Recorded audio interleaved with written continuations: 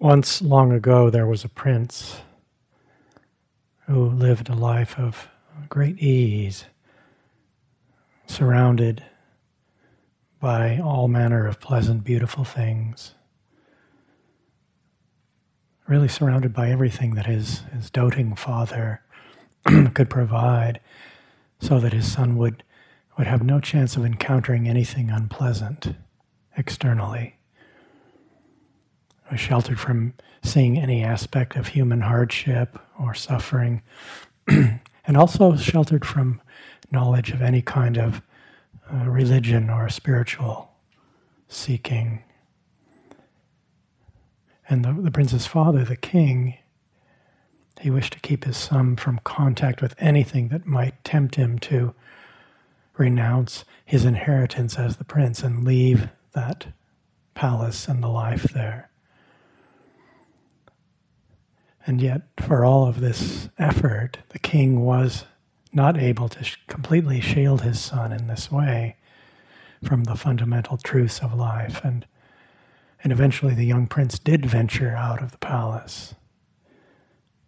It said it was at the age of 29 when he did this. And he was confronted with the realities of human frailty when he went out, with the inescapable truths of life, that all who take birth are subject to aging, illness, and death. And when he saw these things, he was troubled, and his heart was deeply moved. And in his own words, he said, "I thought, when an ordinary person who is subject to aging sees another who is aged, they are shocked, humiliated, and disgusted. They forget that they are no exception. But I too am subject to aging, not exempt from aging, and so it cannot befit me to be shocked, humiliated, and disgusted on seeing another who is aged." And when I considered thus, the vanity of youth entirely left me. And then I thought, I too am subject to sickness, not exempt from sickness, and I too am subject to death, not exempt from death. So it cannot befit me to be shocked, humiliated, and disgusted on seeing one who is sick, or on seeing one who is dead. And when I considered thus, the vanities of health and of life left me. And so through this experience, there was the realization that he wasn't going to live forever in good health. And these are just basic truths. We could call them fundamental existential truths. But they had a profound effect on his way of looking at things. And what's the point of life if I'm just going to get old and sick and die? The question coming then in the heart, is there possibly more to life than just this? Is there some understanding here?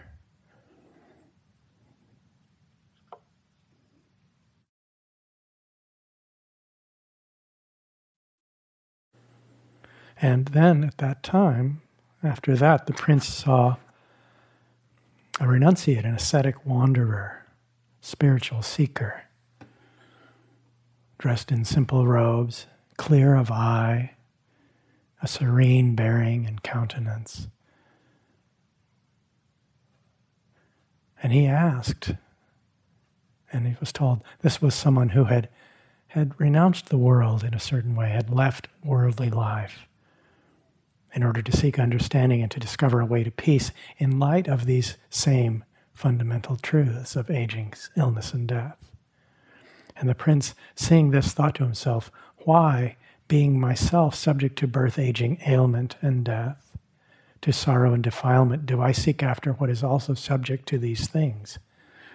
Suppose, being myself subject to these things, seeing danger in them, I sought after the unborn, unaging, unailing, deathless, sorrowless, undefiled supreme surcease of bondage. Nibbana. And once, not so long ago, there was a group of people, and they came from all different walks of life. They came from many different places. And some were quite advanced in years, with their life's end coming into view. And some were quite young and saw so much of their life ahead of them, had this view and all the promises and possibilities there, and most of them were somewhere in between. And yet, despite all their apparent differences, these people were united in having heard a certain calling, a voice that spoke to them, urged them into action. And all the sound of the voice was different for each one of them, and the words were different. The basic message was the same: awaken, friend, and go forth. And so each one in their own way, some supported by family and friends with their hearts full of faith and confidence, and some alone, some with fear and confusion in their hearts. They all made their way by this route and that route to a town and to a place, and they came there to sit together in silence and to ask the difficult questions and to come face to face, become intimate with sorrow and joy. And each in their own way was seeking the same thing as the prince in the earlier story: a way across the flood of confusion, a way to understand and make meaning out of these basic truths of life, a way to clarity, to freedom.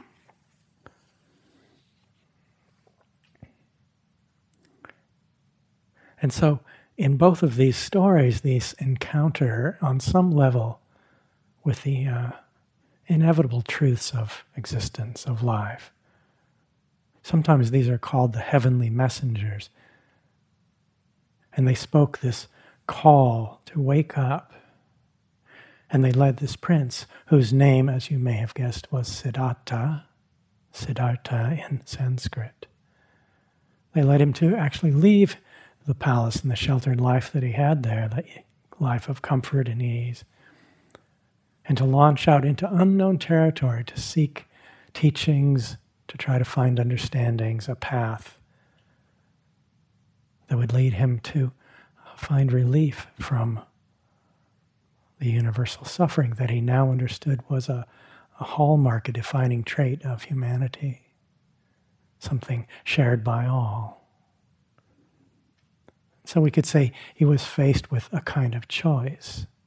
He could directly come face to face with the truth of things, with reality, or he could turn away, retreat back into the palace, in essence, and find ways to deny this or somehow keep them out of the mind.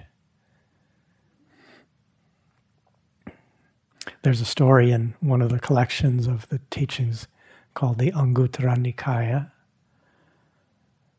And the Buddha is telling a story there about a man who has died, and he appears before Lord Yama, who's the god of death. And Lord Yama, the god of death, speaks, says, "Good man, didn't you see the first divine messenger that appeared among human beings?" "No, Lord, I didn't see." "But good man, didn't you ever see among human beings a person 80, 90, or 100 years of age, frail, bent like a roof bracket, crooked, wobbling as they go along, leaning on a stick, ailing, youth gone, with broken teeth, with gray and scanty hair, or bald, with wrinkled skin and blotched limbs?" "Yes, Lord, I have seen this." "Good man, didn't it occur to you, an intelligent and mature person, I too am subject to aging? I am not exempt from aging. Let me now do good by body, speech, and mind." And then in the story, the king, things are repeated a lot in some of these stories. King Yama asked the man about the second and the third of these divine messengers, a person who's sick, afflicted, gravely ill, and a dead person, a corpse. "Didn't it occur to you, an intelligent and mature person, I too am subject to illness. I am not exempt from illness. and I too am subject to death. I am not exempt from death. Let me now do good by body, speech, and mind.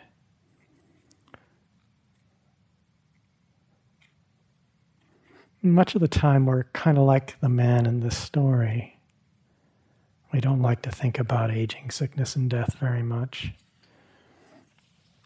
Maybe especially in this country. When we see life is happening now. Old age and death somewhere down the road, hopefully down near the end of a very long road. And we'll deal with it later when the time comes. But death is not waiting down a long road. It's our companion in life, and it's walking with us every step of the way. Since the time I started this talk, now about a little over 10 minutes, 106 people every minute have died. That's something over 1,000 worldwide. Almost 2 per second. And that's only human beings. Countless other beings. And so many have also come to birth.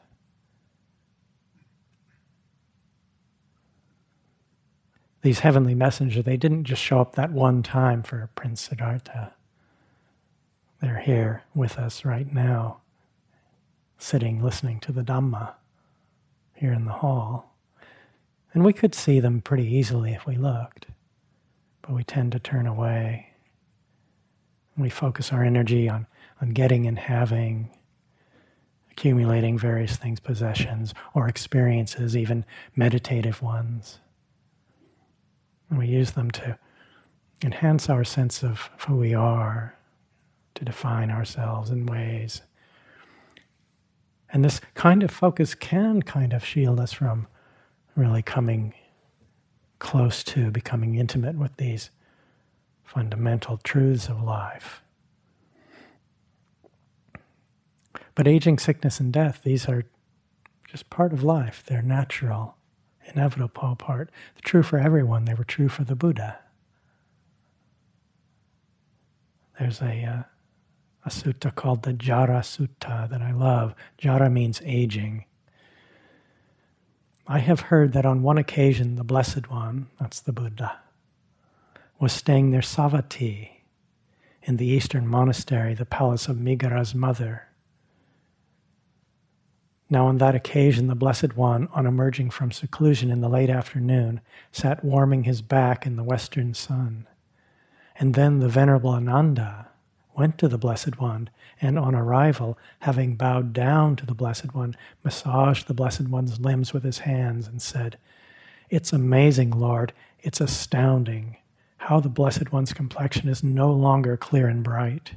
His limbs are flabby and wrinkled, his back bent forward. There's a discernible change in his faculties, the faculty of the eye, the faculty of the ear, of the nose, of the tongue, and of the body." That's the way it is, Ananda. When young, one is subject to aging. When healthy, subject to illness. When alive, subject to death. The complexion is no longer so clear and bright. The limbs are flabby and wrinkled. The back bent forward. There is a discernible change in the faculties. The faculty of the eye, the ear, the nose, the tongue, and the body. I've spent a lot of time in Savatthi on pilgrimage, more than one time, but I spent most of the Rains retreat there 1 year. So maybe I have a special feeling for this. I can picture the Buddha sitting in the sun as he's gotten older, and the kindly Ananda giving him a massage. "Blessed One, dude, look what happened. We got old."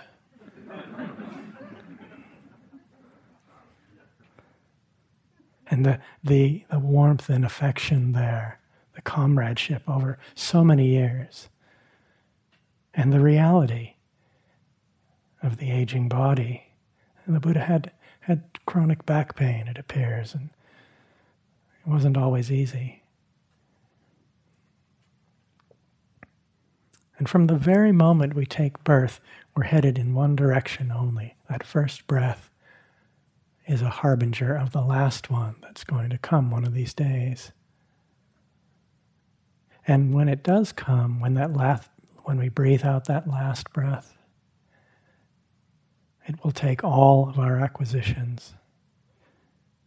We'll be laying it all down at some point. So death is not waiting for us at the end of the road. It's our constant companion as we walk through life.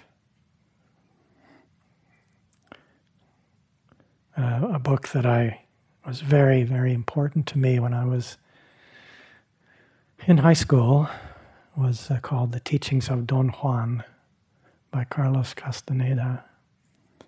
And I'll read a little bit from that. So this is Don Juan as a teacher speaking to Carlos. Death is our eternal companion.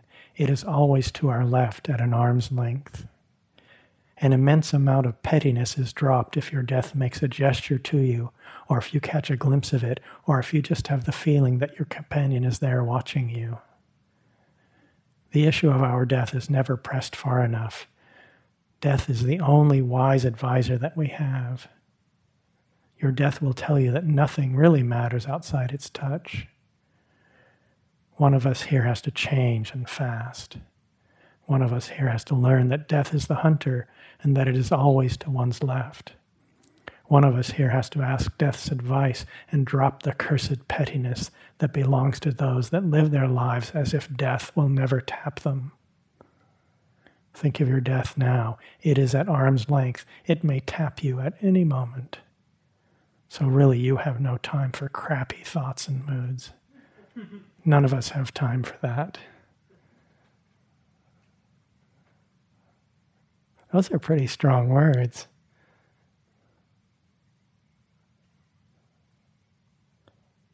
But they point to the fact that we don't have any idea when death will tap us. There's no guarantees. The next breath is not guaranteed. Death is certain. The time of death is not. If we really let this in, then what will we do? How shall we live? In some really profound way, I look at this entire practice on one level as a preparation for the process of dying and for death. It's going to be a really interesting transition. And I would like very much to be there for it, if at all possible.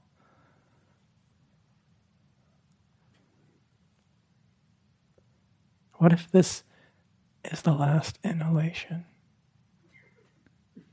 And this the last exhalation? We can inform our practice in a way that it's not morbid, or it's actually beautiful. Oh, let me be here for it. What if this is my last bad mood? Let me be there. My last complaining mind state. My last moment of joy. Let me show up. Let me be present. So there's a poignance to anything that might be happening in any moment. It's said that on the morning of his death, at the age of 77, the Zen master named Kozan Ichiko wrote this poem using his brush and ink, set the brush down, and died sitting upright the next moment. Empty-handed I entered the world, barefoot I leave it. My coming, my going, two simple happenings that got entangled. Such a beautiful sense of a balanced mind there, a mind released from clinging to simple events that somehow got entangled. My first breath, my last breath, woven together in that way. There's an old monk that I used to be able to visit quite frequently because I've gone to Burma many, many times as a yogi, and also part of a small group that does some aid work there. And there was a Sayadaw is a teacher, like Ajahn in Thai tradition. And my friends named this monk the Happy Sayadaw. I think the happiest being I have ever met. Worth going to Burma just to sit with him, even for a few minutes. And he died at the age of, he was 97, having been in the robes for 85 years at that point. And he was so light and so deep. And he loved to laugh. And he would throw up his arms and laugh. And one of my friends went to see him one day. And one of the last times I saw him, he was getting really old, and it was hard for him. He lived in the Sagaing Hills, my favorite place in the world, probably, and a lot of stairs to get up to the monastery. And he'd been invited out to have a meal and give a Dharma talk, and he was coming back, and there were some younger monks were helping him go up the hill, and so they had made a chair by holding their hands for him to sit on, and one was behind, and he was going up the hill, and his legs weren't touching the ground, but they were kind of moving like this. And he was laughing and laughing, kind of flying up the stairs. And you'd think, oh, that was so undignified, but there was no. He was very, very dignified. And one of my friends went to see him one day, and he said, "Oh, I almost died last week."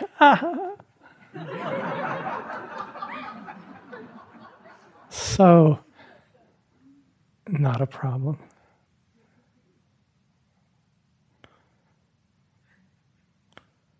So as the Buddha taught, it's all that we cling to are attachments, maybe especially our sense of self, that is the cause of suffering, the root cause. And so if we live with the understanding that death is going to part us from everything we hold on to, including whatever sense of self we might have cobbled together, we might be able to start releasing that grip now, and this could save us from a lot of dukkha down the road. In this tradition, there are a series of 4 contemplations, and many of my teachers in this upper part of Burma, this is their main practice, are these 4 contemplations. They're called guardian or protection meditations. The qualities of the Buddha, metta, the 32 parts of the body, and the recollection of death.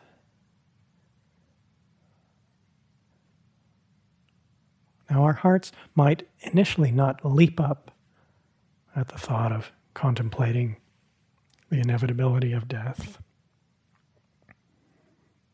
Maybe they do for some of us.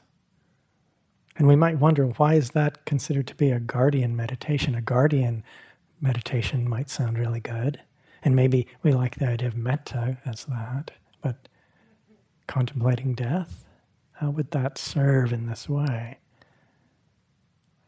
Isn't life hard enough without dwelling on something like that? And maybe the Buddha or the translators might have made a mistake. They got it wrong. The other ones maybe, and then they forgot one and accidentally slipped death in there. And there might be times, depending on our current circumstances, when it might not be a good idea to bring this contemplation to mind. There might be circumstances where we want to not do that. And the point of it is not to make us feel bad or create in us some kind of sense of powerlessness or resignation in the face of the inevitable. We have to take care that we don't collapse inwardly with these kinds of reflections. But we may fear that it would be depressing somehow. But often we find that the opposite is true. Because if we're living with unacknowledged, untended fears of aging, infirmity, and death, by actually, in a careful, skillful way, coming close to them, becoming intimate with them, we can start to undo our conditioning and our habits and misunderstandings about them. We can start to let them go, and there's lightness and ease that can result from this. They don't weigh so heavily. They aren't somewhere back here waiting to trouble us. A very, very well-known Thai forest teacher, Ajahn Lee Damadara, once said, "Aging, illness, and death are treasures for those who understand them. They're noble truths, noble treasures. If they were people, I'd bow down to their feet every day." That's kind of not our usual way. We would bow down to them. Can we see them as noble truths, as noble treasures, as gifts, as allies in our lives that actually illuminate the path to freedom, help us to see?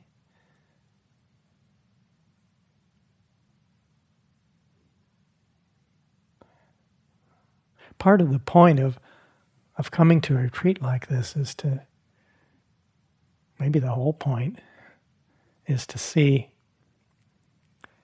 what's going on in our own mind and heart and body.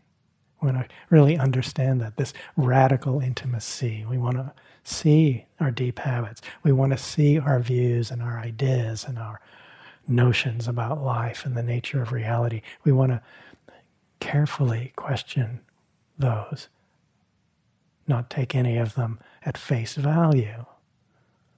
We want to see it all, and sometimes that's not a lot of fun. It can be hard. But in a certain way, we're here to be a little bit uncomfortable. Your friends or family members who don't really know what you're doing here, but they heard you were going to a retreat, and they're kind of imagining sort of a spa, with hot tubs and, just kind of hanging out in bliss all day long. And maybe some of us are hanging out in bliss all day long. May it continue for you. But we're not here to learn advanced techniques for avoiding unpleasantness or to get better at suppressing things or not looking at certain stuff. We're here to look at it all of it. The beautiful and the unbeautiful, and the things that are troubling and the things that are inspiring and uplifting. We want to get close to all of it because we can't leave anything out. And so we want to become intimate with our longings and our desperations and our fears, because it's only by seeing all of these things that we can see the ways that we may be in bondage to them, confined by them in some way. And through that seeing, we can find our way to release and to freedom. What's it like to say the words right now, "I am going to die"?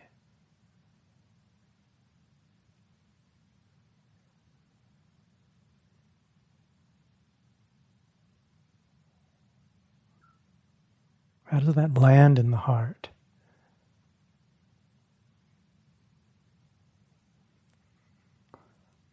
This reflection on our mortality can be a powerful tool in our practice if we do it carefully. It's like we're placing a kind of powerful medicine into our hearts. A medicine for healing, a medicine for awakening. We place it into the mind, the heart. We bring it here with us into the retreat. And we let it do its work.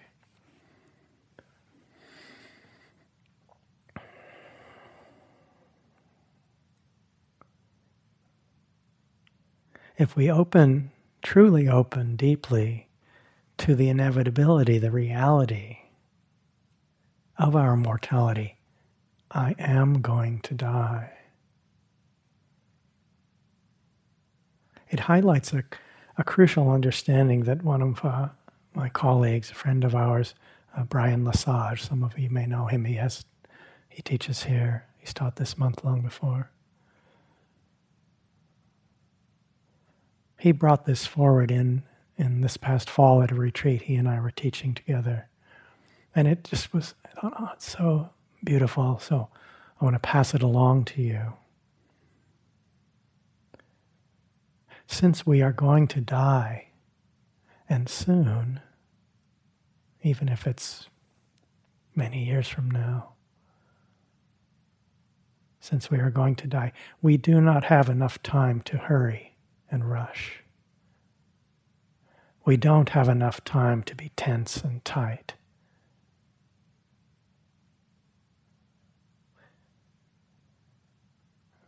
Now, I've added to that reflection. There's not enough time to start a war with your own mind and heart. But there is enough time for love. There's enough time for compassion.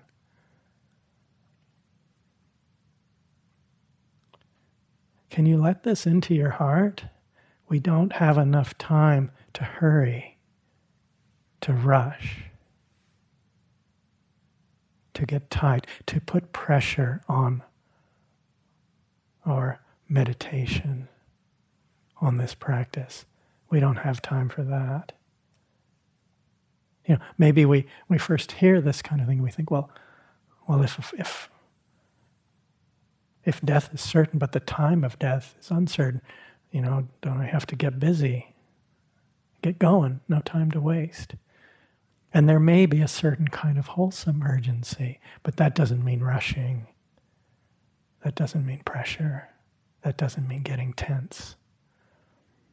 Because life is too short for that. There's time to slow down, to relax.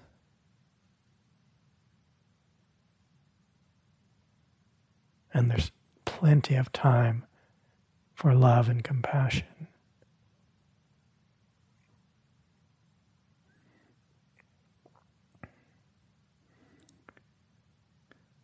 At some point, someone asked the Dalai Lama what surprised him most about humanity.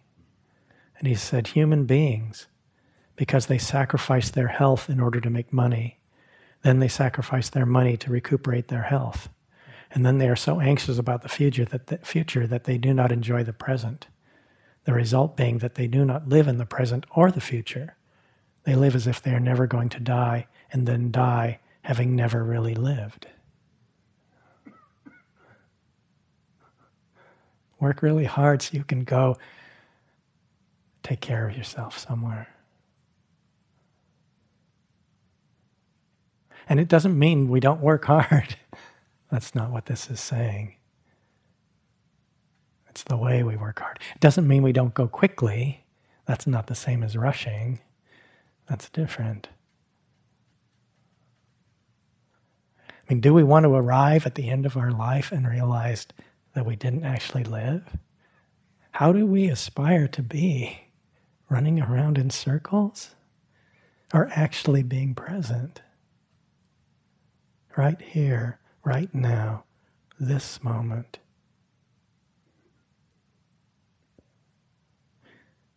Reflecting on the inevitability of our own death can really help us to clarify the importance, the power of what we're doing here.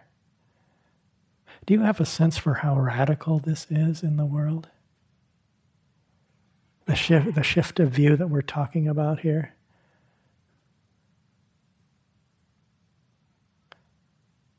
This is no small thing. We're shifting our view. We've been standing here and we're going to go stand way over there and we're going to look this way. This isn't a small undertaking here. This is the real deal, friends.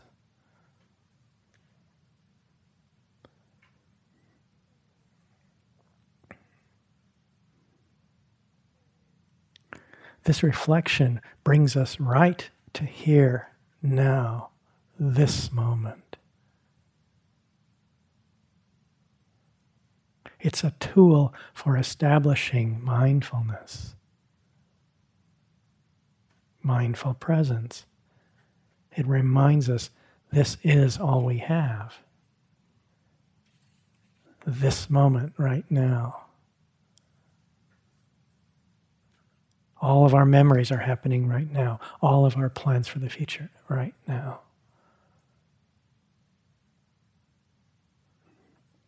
It's so hard for us to actually show up for, to actually be in the moment, isn't it? We're not really very good at it. And we see the mind running around, desperately trying to avoid just being here and now. Maybe only my mind does this.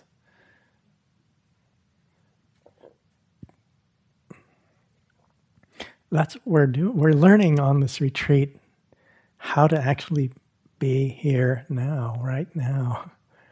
And in a way, you could say what we're doing here is learning how to live. So that when we come to the end of our lives, we won't have to say, I didn't actually live.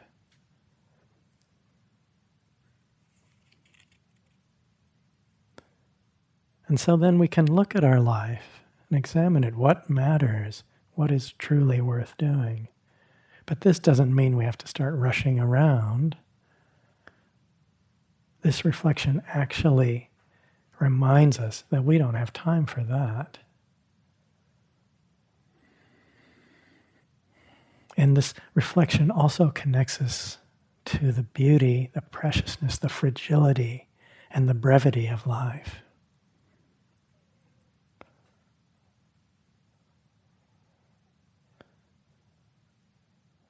Many of you probably share this experience. As I've gotten older, the passage of time seems to have sped up. I remember as a child, summer vacation just lasted for so long. And then the school year just wouldn't get over because summer vacation. I don't know if kids have that. We had like 3 months. And now, a year like that. And what happened to the last few weeks of this retreat? That's 2 or 6 weeks. They're just gone. There's this flexibility, this sense of the passage of time is very, very, gets really stretchy and strange on retreat, doesn't it? A period of meditation can last an eternity. And a day is gone like this, in a year of our life. These are some words from a Blackfoot warrior named Crowfoot. A little while and I will be gone from among you. When, I cannot tell. From nowhere we came, into nowhere we go. What is life?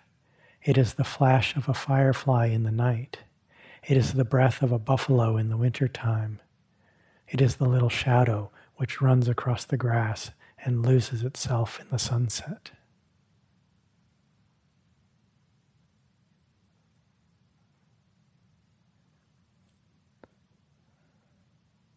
These kinds of reflections I've been pointing to, the heavenly messengers, the reflection on our own mortality, brings us right up to seeing our often unseen ideas and notions about what it is to live and what it is to die.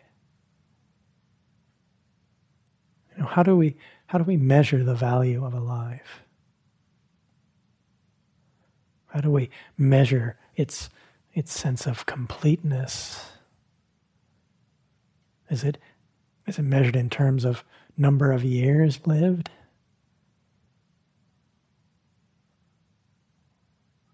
Or how much stuff we've managed to accumulate, or how many experiences we've managed to have? Is that how we measure the value there, the completeness of a life? You might remember in one of my talks, maybe the last one, I read a passage It was a description of someone who had been a friend of Henry David Thoreau, and he was talking about his last days and how there was such a sense of balance and equilibrium, this equanimity there. He wasn't troubled by his debilitating illness. He said there was as much contentment in perfect illness as there was in perfect health. And he had a wasting disease. He had tuberculosis. And he died at the age of 44, after years of being quite sick. Was that an incomplete life because he died so young? At least from our terms, we would say most of us that was young. Because that life was too short.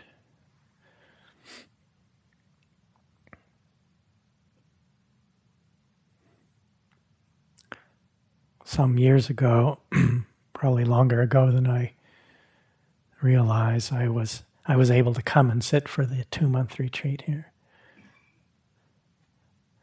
And I tend to wake up quite early, and just my rhythm on retreat. I don't have a plan about it, but I usually wake up very, very early. And some of you I know like those early hours. Very sweet to come in the hall. Maybe there's 1 or 2 other people. 3:30 in the morning. So quiet.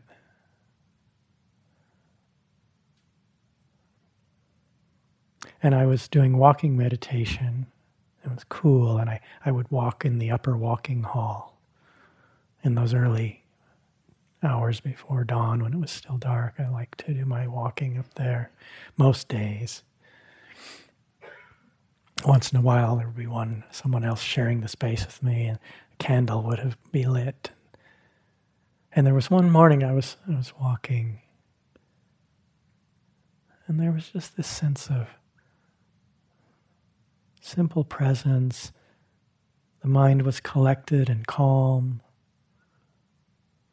balanced. And I had this thought, this would be a really good time to die right now. Just wholesome mind states. This would be a good time to die. It wasn't a death wish. And it would have been kind of a drag for the person who had to come up and find the corpse.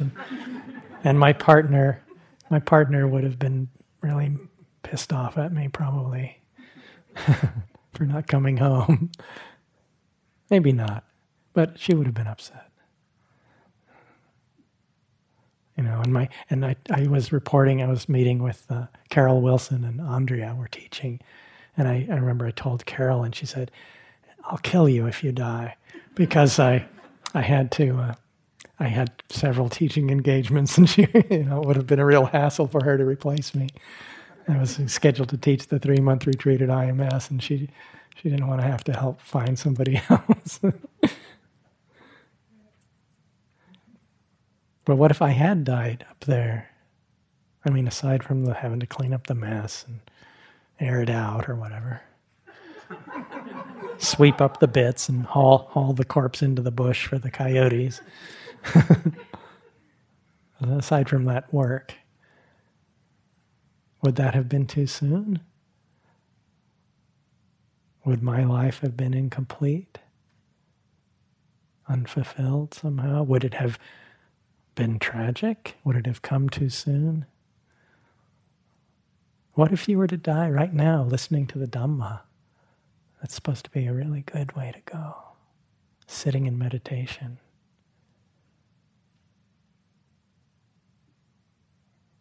Or sometime tomorrow morning. Would your life be incomplete?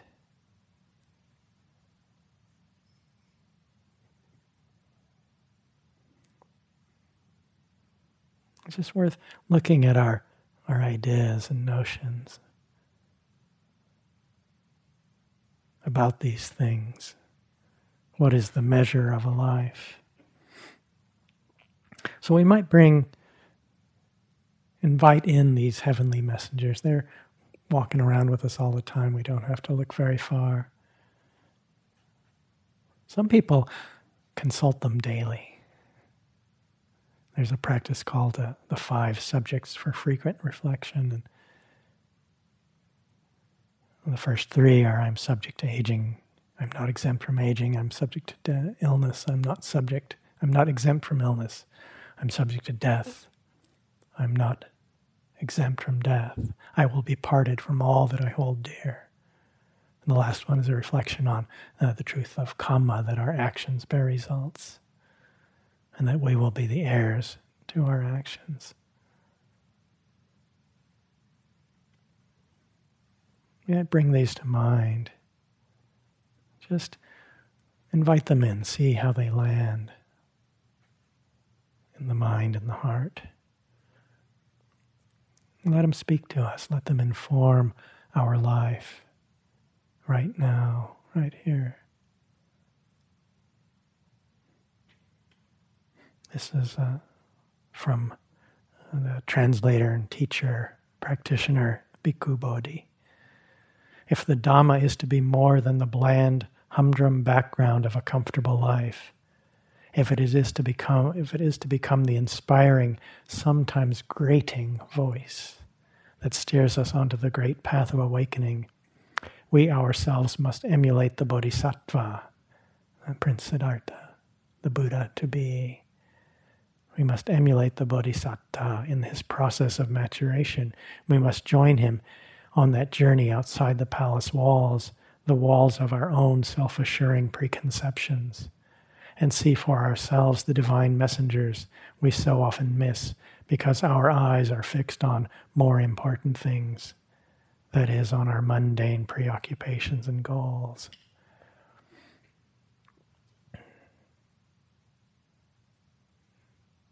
So, these reflections and open and honest awareness about these fundamental truths, they're a good starting place. And they may wake us up a bit, but Bhikkhu Bodhi suggests that this might not be sufficient for these messengers to really get their message across. He makes the suggestion that we see them as envoys from beyond, as messengers from the far shore.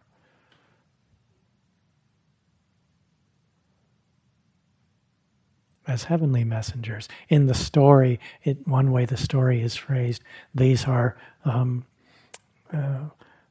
devas, a kind of god like Brahmas or devas, who have come down and taken the form of a dead person, a sick person, an aging person, a dead person, and a spiritual seeker, in order to give a little oomph, a little kick in the butt to the prince and get him out of there. And said that after they got him going, they resumed their usual form and went back home. Bhikkhu Bodhi, in one piece I read by him, he said we should see them as these heavenly messengers, these envoys from the far shore, who point to a radical shift, as I was saying, a radical shift in view and understanding. And as messengers, the realities of aging, illness, and death, they lead us to an awareness of the fragility, the brevity of life, the vulnerability inherent in our day-to-day existence that we ignore so much.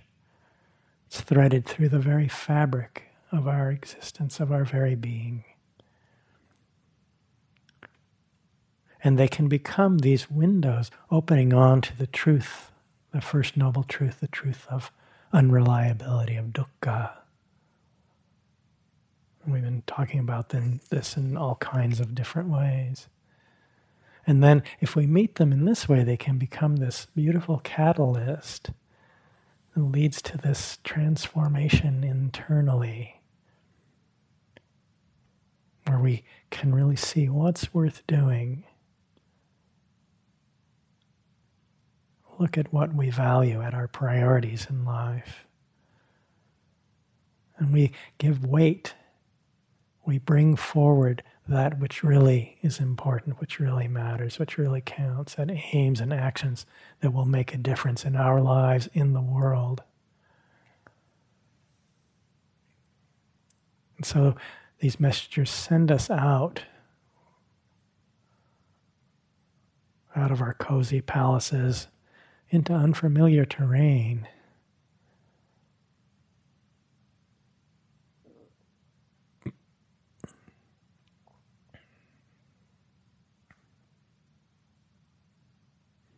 And the final word, you could say, of the Dhamma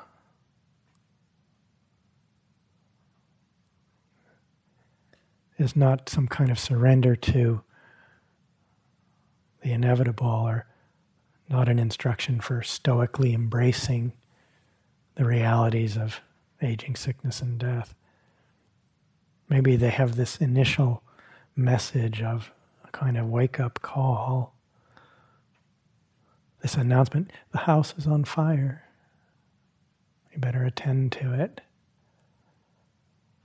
But the ultimate message is a message of deep joy, profound joy.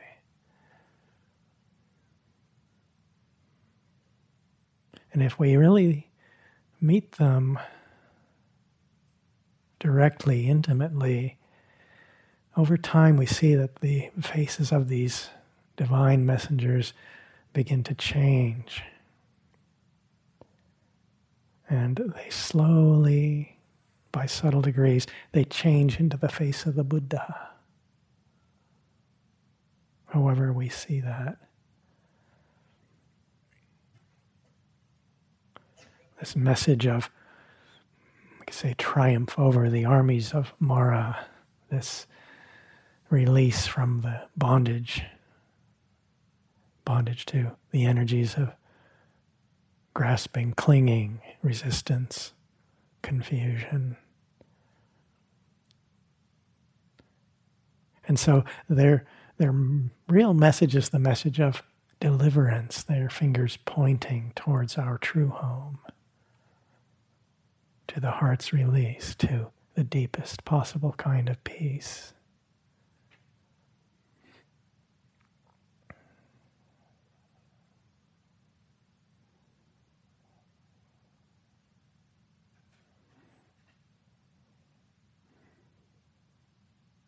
So we can sit together for a couple of minutes. Let these words drift away.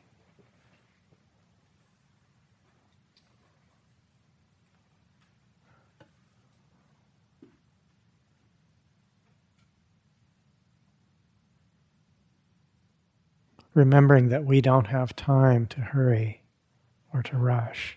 We don't have time to be tight, to put pressure on our mind and heart.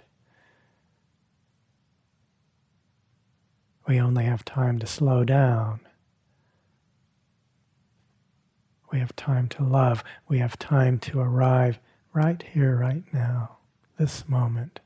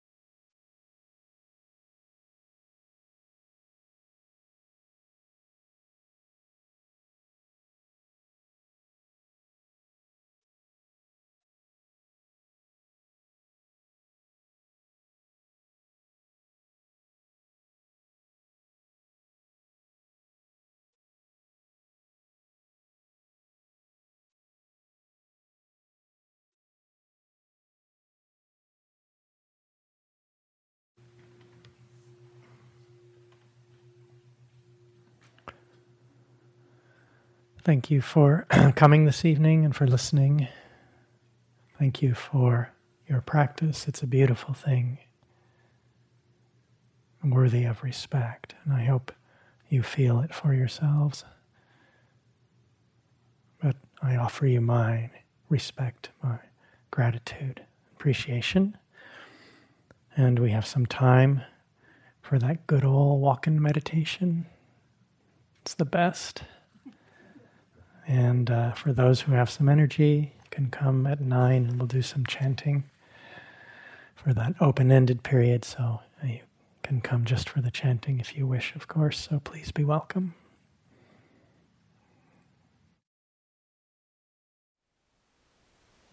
Thank you for listening. To learn how you can support the teachers and Dharma Seed, please visit dharmaseed.org/donate.